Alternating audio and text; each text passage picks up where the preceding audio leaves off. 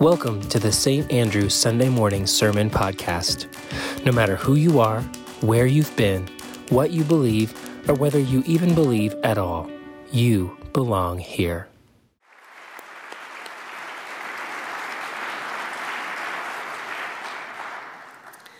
Our reading today comes from the Gospel of Matthew, chapter 13, verses 1 through 9 in the New Revised Standard Edition. Hear now the word. That same day, Jesus went out of the house and sat beside the sea.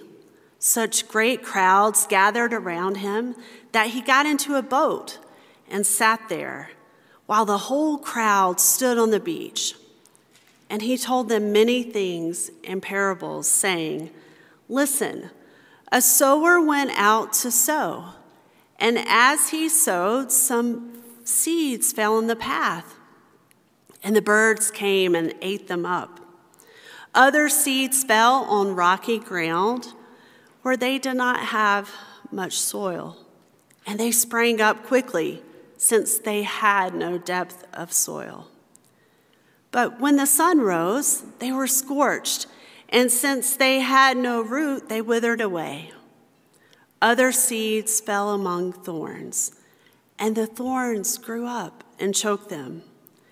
Other seeds fell on good soil and brought forth grain, some 100-fold, some 60, some 30. Friends, if you have ears, hear. May God add a blessing to the reading of the word. So good seeds, everybody. So good seeds, everybody.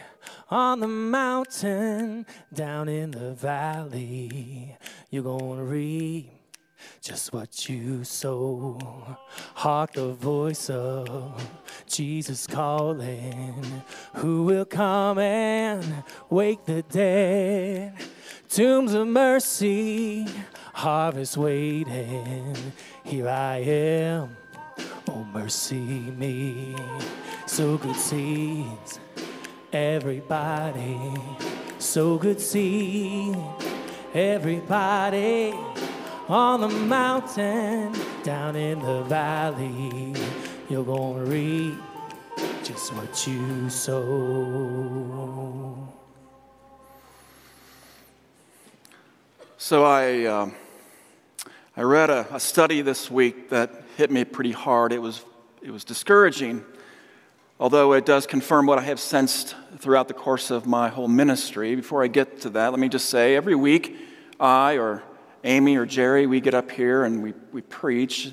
And to get to this spot, we spend hours and hours, probably somewhere around 10 to 12 or more hours, studying a scripture, jumping into commentaries, pursuing clues and ideas, and then we sit down and we write and we rewrite and we rewrite some more.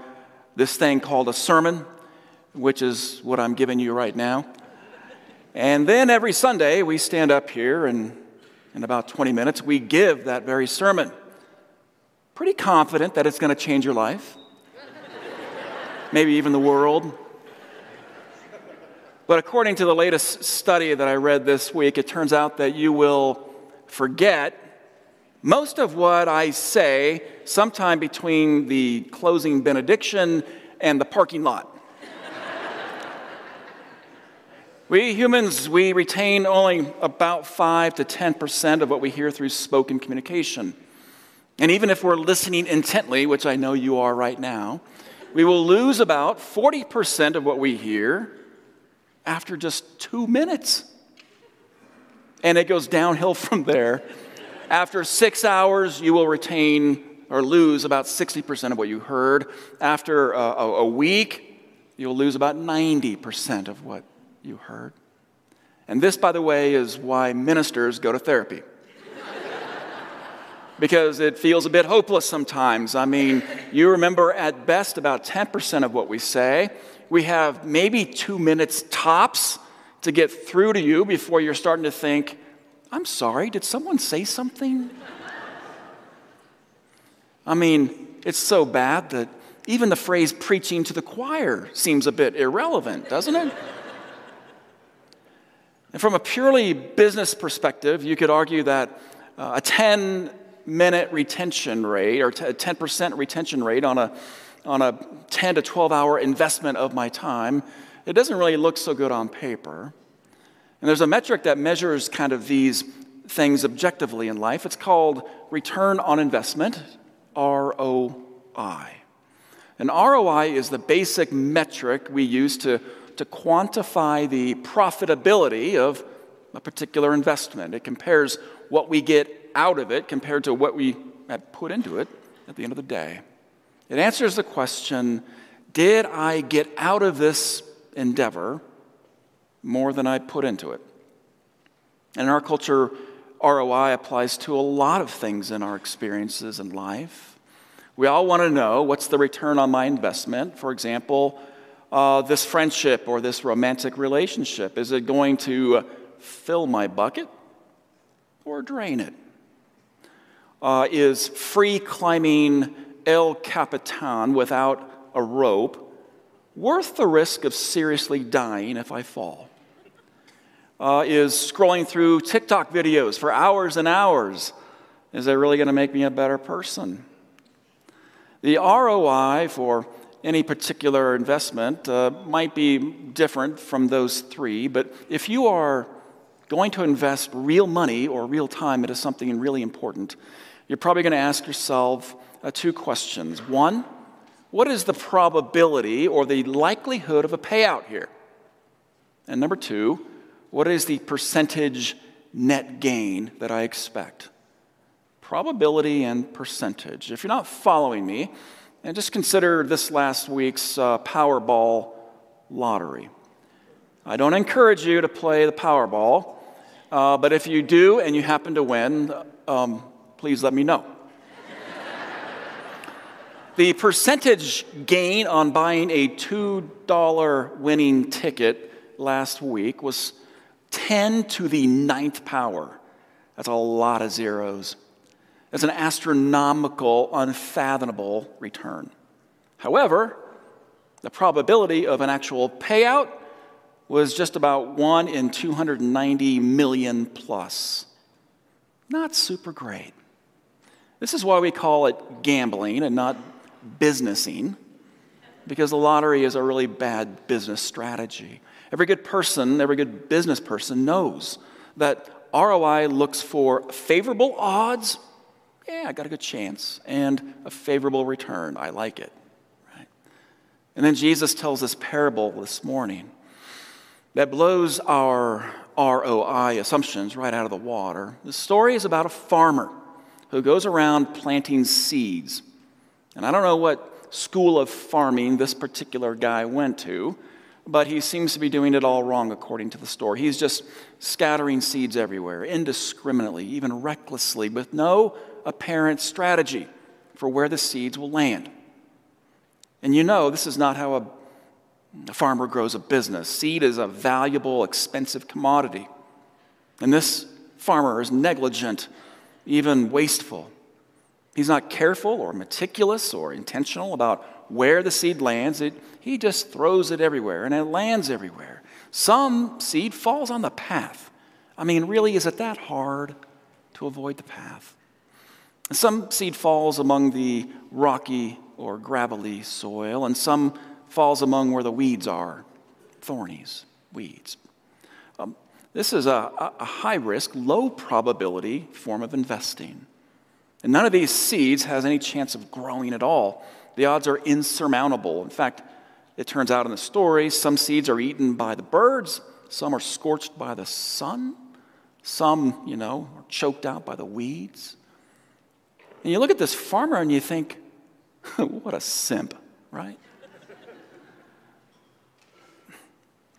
Just when you think you're ready to write this guy off as a fool, Jesus says, well, actually, some seed fell in good soil.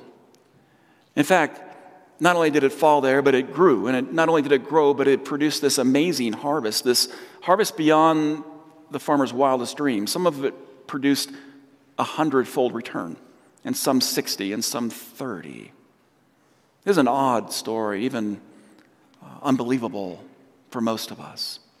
When you think about this, the farmer's seed, it falls in 4 different types of soil, and 3 of which are completely inhospitable, and the odds of growing anything there are improbable. In other words, only 25% of the soil is actually likely to produce anything at all. And then we find out that it produces 100x, 80x, even 30x. We would take 30x. We would take 10. In other words, improbable odds produce exponential returns, low probability, this incredible payout. And we say, Jesus, this is not how the world works at all. And Jesus says, well, I didn't say that's how the world works. I'm just saying this is how God works. I said earlier you're not going to remember much of this sermon, which brings me a great deal of joy because when I think about Jesus and his teachings, not many people remembered what he said either, or even understood it, because of these crazy, ridiculous, unbelievable stories he told. Maybe you've heard some of them. One popular one is about this petulant kid who one day asks his father for his inheritance early. He says, Dad, I know you're not dead yet, but can we pretend that you are so I can live my life the way I want to live my life? I mean, can you imagine? And yet Dad Venmos his investments all over to the boy. And this kid gets on a plane on Southwest and he flies to Vegas and he blows all of it on the craps table. And when he has nothing left, he comes back and he begs for mercy. He puts on this Oscar-winning act and his father forgives him. And we would say, well, this father is a codependent. This guy's a pushover. He needs some serious emotional boundaries. And Jesus says, well, that father is like God. Forgiving, always. Never, ever going to throw in the towel if it means God's got a chance with you.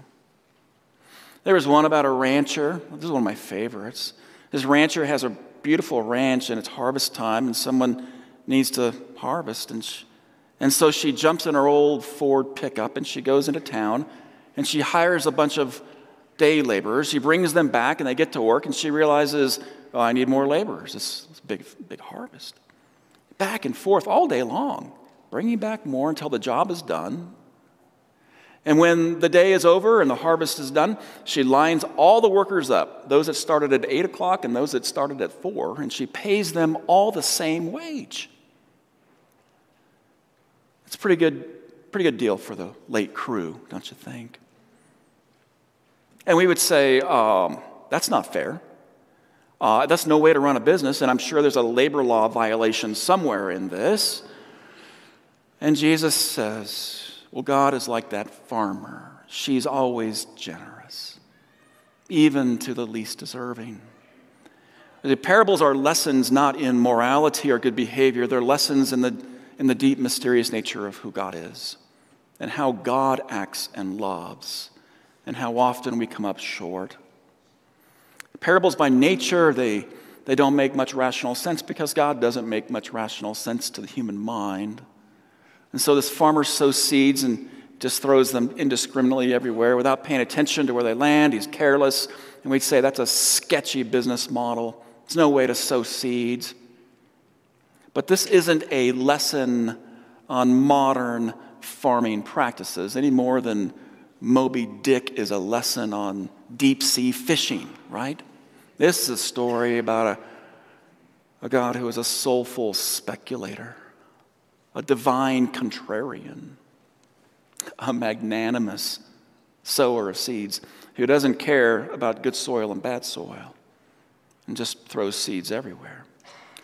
And while we are out looking for an ROI and a sure thing in our investments, God is out in the world and in your life right now, just blanketing everything with grace and possibility luring, wooing, beckoning those seeds to grow. God is like that. God is Diana Ross singing, "Ain't no mountain high enough and ain't no river wide enough and ain't no valley deep enough to keep me from getting to you, babe." Thorny, rocky, shallow soil. I mean, who knows if it's going to grow? And in the story that you heard read from Amy, it doesn't. Those seeds don't, but it doesn't stop God. If the soil of your life doesn't produce anything this year, God will just go seed that soil again next year.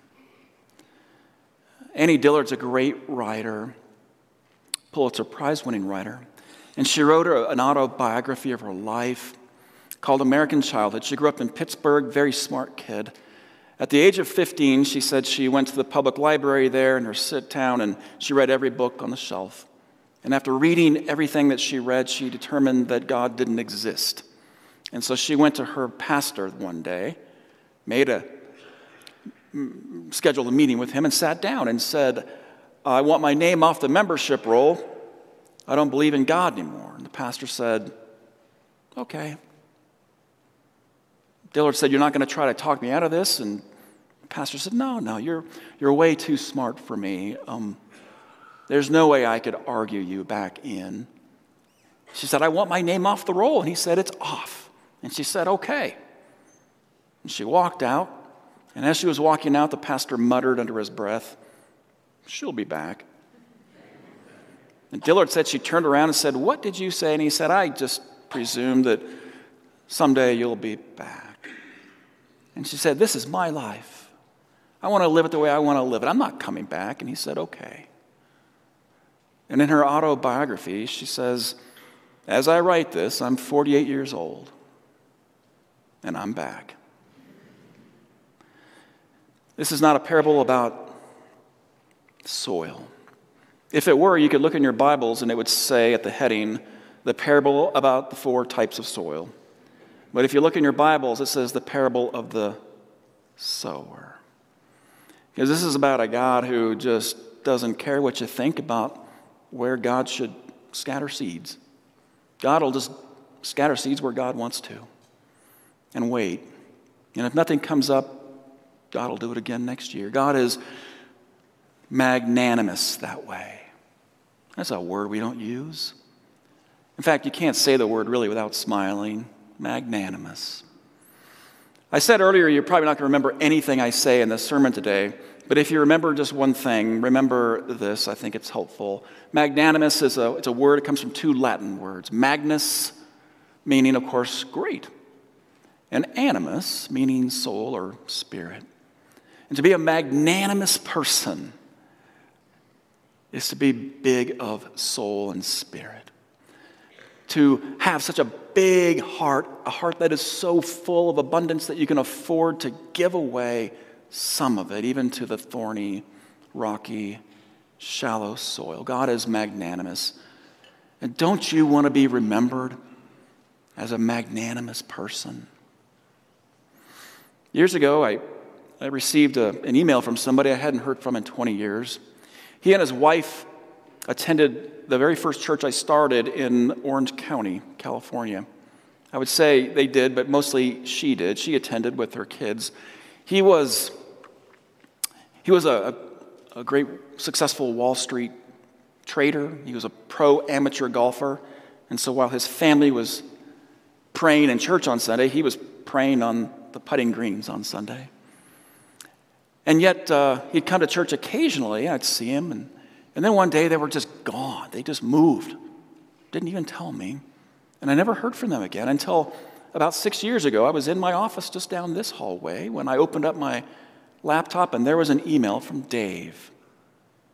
And this is what he said, almost verbatim. He said, "As a pastor, sometimes you don't know what happens when you sprinkle seeds in someone's life. Did they fall on dry, cracked ground? Did they fall on fertile soil?" He said, "You planted seeds 20 years ago, and my soil was very dry." He said, "I was a child of the world. I was blind to anything and everything but my own selfish desires. But he said, I was in your church. And when I was there, I listened. And that's why I wanted you to know today, 20 years later, that I've devoted my life to serving God. As I've gotten to know him over the years, it turns out it was a mission trip to Africa that changed his life. He saw poverty and he saw the desperation of people in a certain village, and he couldn't stop thinking about it. And so he used his own resources and wealth to form a global foundation to help the people of Nakuru, Kenya. He built a little school there on a dump site because it was at the dump site where the children would gather every day to search for food. And today there are more than 200 students in his school. Families come for counseling and medical services. He recently wrote a book about his experiences called I Am Not a Grasshopper. And when I think of Dave, I think of God, a magnanimous God who sowed seeds in the improbable, inhospitable soil of a dump site, hoping, praying that something would come up. Can I tell you this morning? You are neither good soil nor bad soil. Sometimes we think in these binary terms. Some Christians think they're so proud, they think they're great, great soil, when sometimes you realize they're just a pile of manure. But others are so spiritually shut down and ashamed and traumatized by church, by the world, by somebody else, that they think they're just bad soil, living a life of shame. The truth is, we're not either good soil or bad soil. We're both. Only I don't like those categories of good and bad soil. Maybe you can think of yourself as fertile soil and undeveloped soil. Can I tell you, you have so much undeveloped soil in your life. You have things that you need to work on, issues, as we say, rocks, thorny stuff. You got a hardened pathway in your heart, and God wants to get to work on that, and God is already working on that. And can I say, look at your life.